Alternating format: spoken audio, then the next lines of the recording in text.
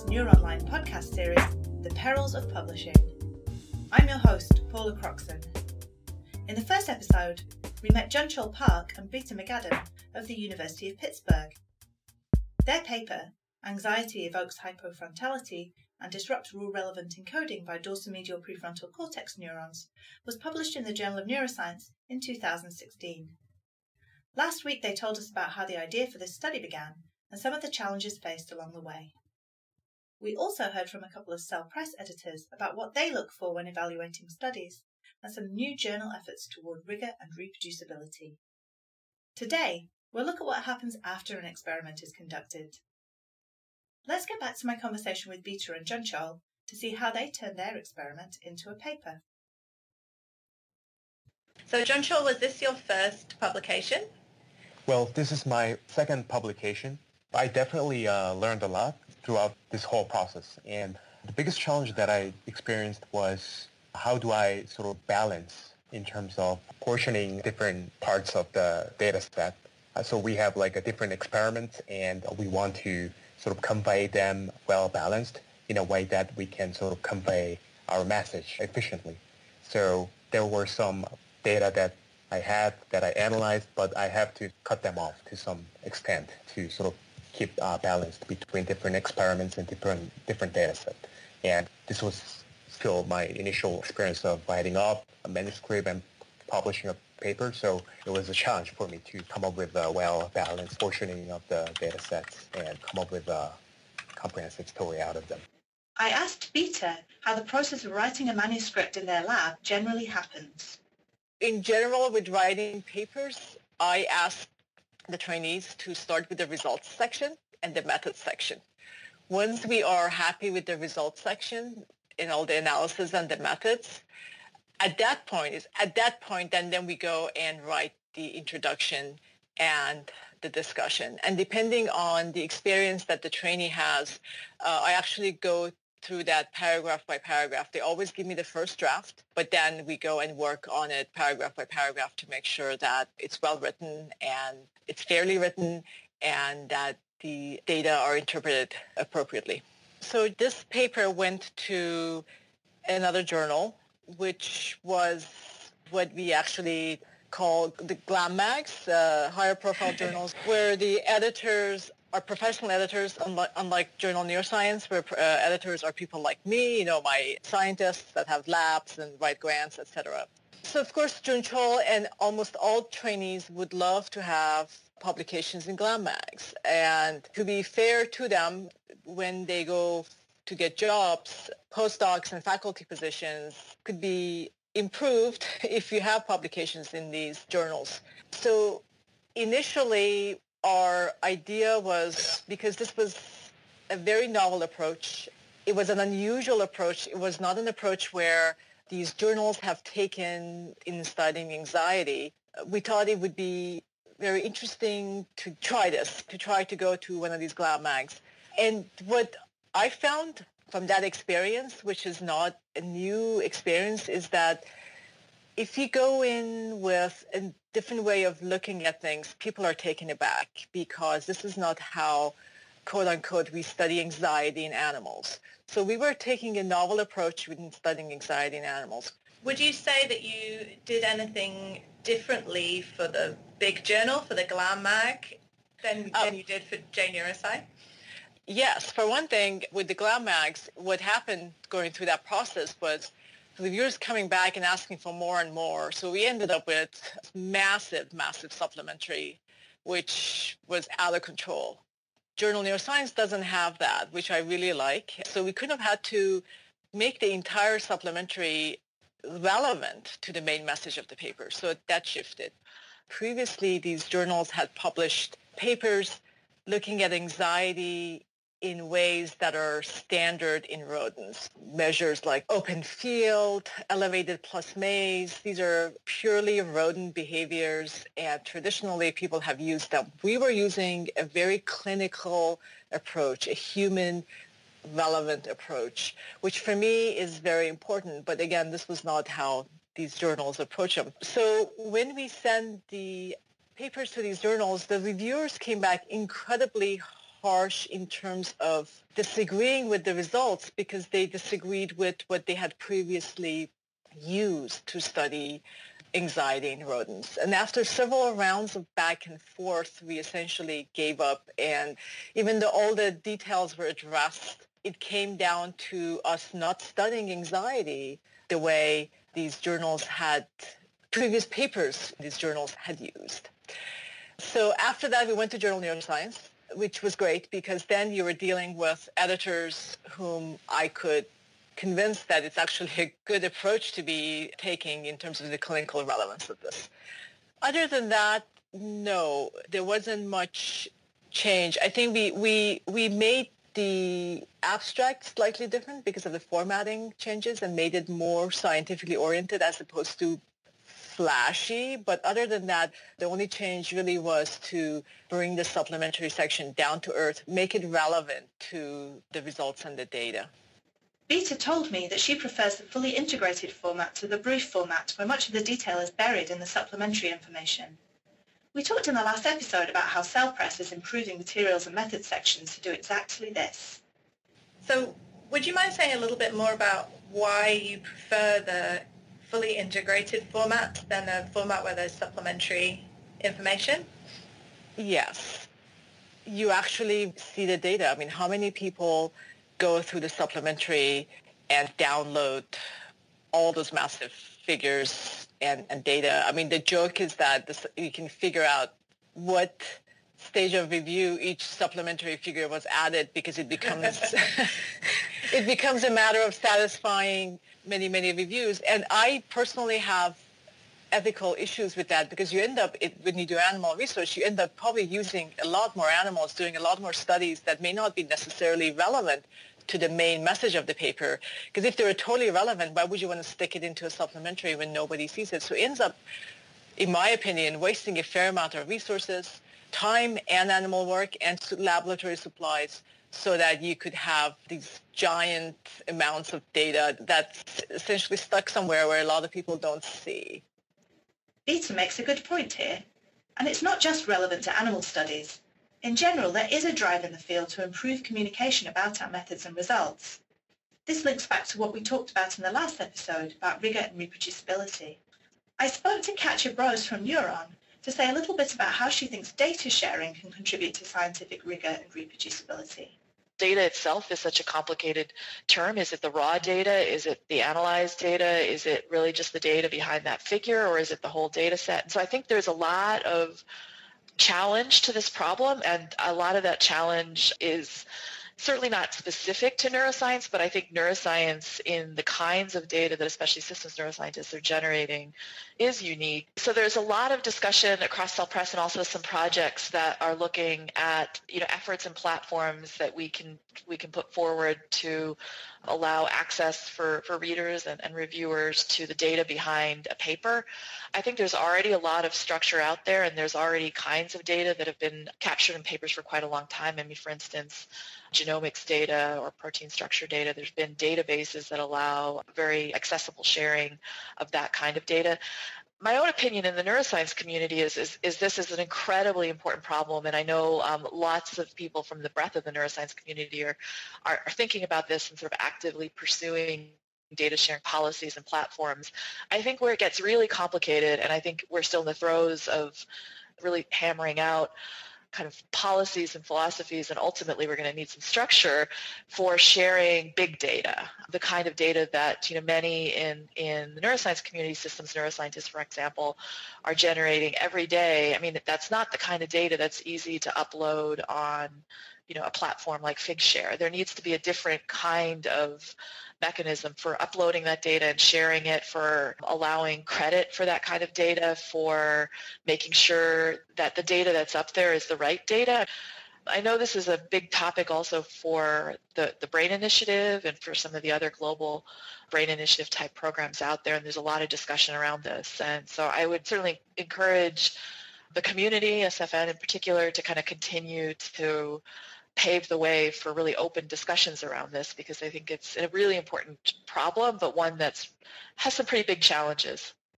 I spoke to Jim Knierim, reviewing editor at the Journal of Neuroscience, about preparing a manuscript. I asked Jim whether he had any advice for authors on how to write a good paper and how to avoid some common pitfalls. It's a difficult balancing act one often has to do in terms of how to portray the paper, or how to sell it is the pejorative term, sometimes, where you don't want to oversell things as well. Sometimes you get the feeling that you have to really exaggerate the findings or the importance of them or the novelty, and that can backfire, especially if you oversell it too much, and that's one of the tendencies sometimes you see, and that could actually wind up hurting the review process. If you promise things, say in your introduction or in your abstract, that you don't deliver, that could be worse than just not, being more realistic at the outset. And that depends a lot also on the type of journals. One thing I mentioned before was just not to oversell things too much, which can be one of the problems. If you set the expectations of your reader too high and you fail to deliver, that's often a problem that you see. You'd be better off setting expectations lower and then, talking about actually what you're going to eventually deliver than actually expecting people to see something that you don't wind up showing. Another thing, I think sometimes people are rushed when they submit their papers before they're ready to. And they're not proofread carefully, lots of either typos or even things like a number that's in the text, and then you go to the table and the number doesn't match. So clearly, somewhere along the line, data changed. Maybe a data point got added in or removed for whatever reason, and numbers changed. But then the table got updated, but the text didn't, or vice versa. And as a reader or reviewer, when you see a number of instances like that, you start to be concerned about, well, okay, these are the mistakes I've caught. What else is going on that I don't even know about? Okay, these things matter, and as an author, you should be, not submitting that paper until you are confident that you looked at it as carefully as you can and it's ready to go out. I've heard some people say that oftentimes, they want to get the review process going, so they submit the paper and let the reviewers, kind of find out the problems and so forth. It's going to take 2 years to get the paper out anyway, and let's just get the ball going. That's something that I just think is just, it's not something that should be done. It's not the reviewer's job to make your first draft into a submitted paper. Your job is to do that. And as a reviewer and as an editor, I perfectly feel that certainly is good grounds to reject the paper if it was just, it's not ready to be presented yet. So you got to be careful about that. Certainly the language is important, especially if you are submitting it in an English language journal and English is not your first language. These are important things to do. Get a colleague, someone to read it over, and not somebody who's just going to give it a 1, 2, 3 and looks great. Somebody who will spend the time on it and really not only perhaps help with the language, but even just with the overall presentation of the work. One thing for the J Neuroscience that I often find a problem is that since the Journal of Neuroscience currently does not allow supplementary material, a lot of papers that we get have, we know it's very clear. We were the second or third journal they went to. One of the other ones rejected it. And then since the J Neuroscience does not allow supplementary material, oftentimes the authors will just take their body of their paper and submit it to us without the supplementary. That's often a mistake because oftentimes there's fundamental information that they put in that supplementary material, and now the reviewers at the J Neuroscience don't have that information, and they think this paper seems incomplete. So this is specific for the Journal of Neuroscience, but if you've got a situation like that, Journal of Neuroscience doesn't have limits on number of figures and so forth. So if you really have critical information, don't just take the easy route and just take your main text and throw it in there. You may need to change things. So, and that's true for a lot of different journals. Sometimes it's just very clear that a paper got rejected by one journal, which is fine, and you send it to another, but you haven't done the reformatting or whatever is specific for that new journal, and sometimes it just comes up as being sloppy to a reviewer, and that could just hurt you. Other than that, good papers, again, given the noise in the system, but good papers should get good reviews. And many times there are papers that are good science, but just very poorly presented. If you make your reviewer work really, really hard to try to understand what your data are trying to say and what you're trying to say, conclusions, you're not going to fare all that well. And oftentimes that's just a question of getting feedback from colleagues before submitting a paper to try to make sure the paper is really as well written and understandable as it can be, and the statements that you make are supported by the data. It's better to get your colleagues to give that feedback than to then go to review process and then go through all that and then have problems with the reviewer. One issue that often comes up during manuscript preparation, especially for junior scientists, is authorship, the order of authors and how to assign credit. I asked Beta how they decided on authorship in their lab. When we started writing the paper, Jun-Chul was the first author because he essentially finished it. I always joke that you have to be a finisher in science. The project had been started. It was actually another person in the lab who was a side project, and then she shifted to something else. Then Jun-Chul came and essentially finished the study, and then he worked with other people in the lab that had more experience with some of the analyses. But when we started writing this particular paper, it was clear that he was the first author. In my lab, people have their own project. Everybody has their own project. You help out and collaborate with others in their project, but certain projects are your dissertation projects, especially for your dissertation. It's very critical for me that a student has their own dissertation project. So when they start writing papers about that, then it's clear who is the first author. That shouldn't stop you from helping out others and hopefully getting, second and third authorship on other papers. But at least the way my lab is run, it's always clear who's the first author. Jun-Chul added his thoughts on how middle authorship is assigned in the lab. One thing is that the order of second and third and fourth author, the middle author, has been slightly changed throughout the process. It depended on, as I said, we decided to add some extra data and we conducted extra data analysis.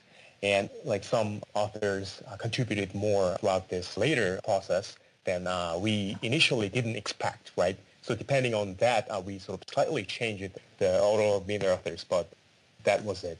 So that all sounds very straightforward, but have you ever encountered conflicts around authorship? No, there have been times where in the process of writing the paper and addressing the reviewer's comments, not with this paper, but other ongoing papers, a second author has stepped in and has done the bulk of the work, and that's generally because the first author, they have moved on and have gotten jobs. In that case, then in collaboration with all the authors, we may switch the author order, and that's something that has happened. It hasn't caused conflict. It has been always in coordination with other authors. My advice to those who have faced conflict is probably to be just really straightforward and really honest from day one. If you have concerns about your order of authorship, go to your advisor and just don't hold things back. Be honest about it. And most scientists are very reasonable. So if that has been my experience. They may be aloof, they may appear not nice, but the majority of the scientists I know are incredibly reasonable people. So if you feel like your authorship order is not fair, go to the senior author and just tell them, I just feel like this is not fair because I've done this and this, and then have a discussion with them. It can help both of you. So my advice is to just make a discussion out of it. Use it as an excuse to talk about the issue with your advisor, understand what their reasoning was, and let them hear you out. Because they may not know about some of the work that you have done that has contributed to the work. As Jun-Chul said, with this paper, we changed the order of second and third author because throughout the revisions, the third author ended up doing a fair amount of the analysis and he was moved to the second author. And that switching was okay by all authors. So I asked Katja Brose if she had any advice for authors on assigning authorship.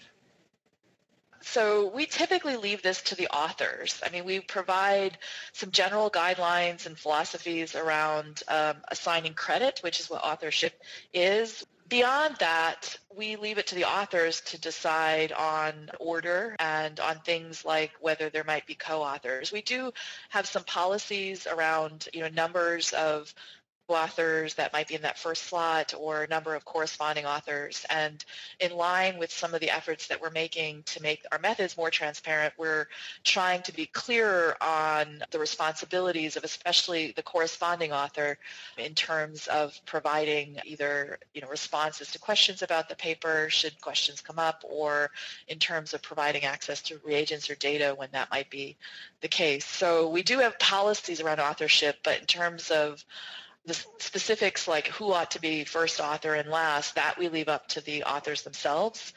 It is true that in some cases, issues will come up around authorship at some point in the review process, or often it comes up just before we're about to publish a paper. And our policy there usually is to really set it back to the authors and make sure that they work it out before we move forward in publication, but that we don't really adjudicate level of credit that should be assigned. We feel like that's ultimately the responsibility of the corresponding author or authors on the paper to decide. My recommendation to authors, especially corresponding authors, is to work these things out as soon in the process of writing a paper as you can. Obviously, that has to have some flexibility with it, especially during the review process or the revision process. Sort of the level of contribution may evolve and there may need to be changes, and as a journal we're completely open to allowing authors to make those changes during the review process when it's appropriate, or I should say usually during the revision process. But I think in the experiences that I've had, I think authors who have these open conversations with their colleagues as soon as they can, whether it's people in their lab or nowadays so often other co-authors and collaborators outside of the lab, to have those discussions and negotiations early on and not have that become a bottleneck towards moving the paper forward in review.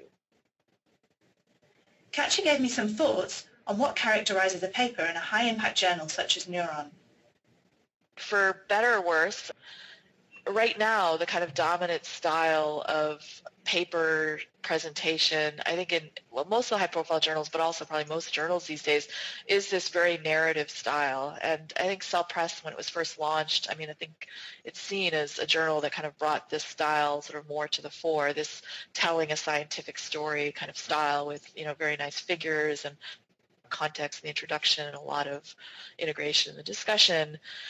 And that's not the only way to write a paper, and I think sometimes one sees this, especially in authors from other parts of the world. It's not even the dominant style in other parts of the world, but it is kind of the dominant style, I think, most of the high-profile journals. And I think one thing to think about when you're writing a paper in that style is you obviously need to present the science accurately and thoroughly and honestly, really almost like building a narrative case, right? What you ideally want is you're sort of building a case for your conclusions, and so by the end of the narrative, the reviewer or ultimately the reader, they can't help but be convinced by your story, right? Not that they might not see other possibilities that would be of interest that shouldn't even preclude your paper from being published. It's fine to have gaps, but that there's a kind of a logic to the case, and there's sort of a build-up to where, your conclusions, they're the most reasonable explanation. And I think that's the kind of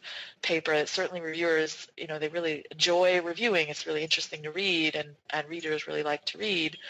And I think it sort of also sets you up as an author, as you're building that case, to also start to self-identify where the holes are, right? Where you might need more work, where you might need stronger evidence.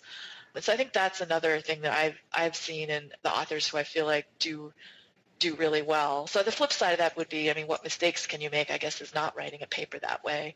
Certainly I think not thinking hard about presentation is a big mistake. Most people do, but I think there's style differences. And so I think kind of paying attention to, your scientific story and how you tell it, I think is important. Storytelling is a powerful tool for scientists. It makes our work clearer and more compelling. It seems as if being able to integrate a narrative into our publications is a great skill and definitely valued by journals and readers alike. Well, that ends our journey for this week. Thanks to everyone who shared their insights on how a study becomes a manuscript. Tune in next week for episode 3, when we'll talk about the submission process. If you don't want to miss an episode, subscribe to this podcast on iTunes.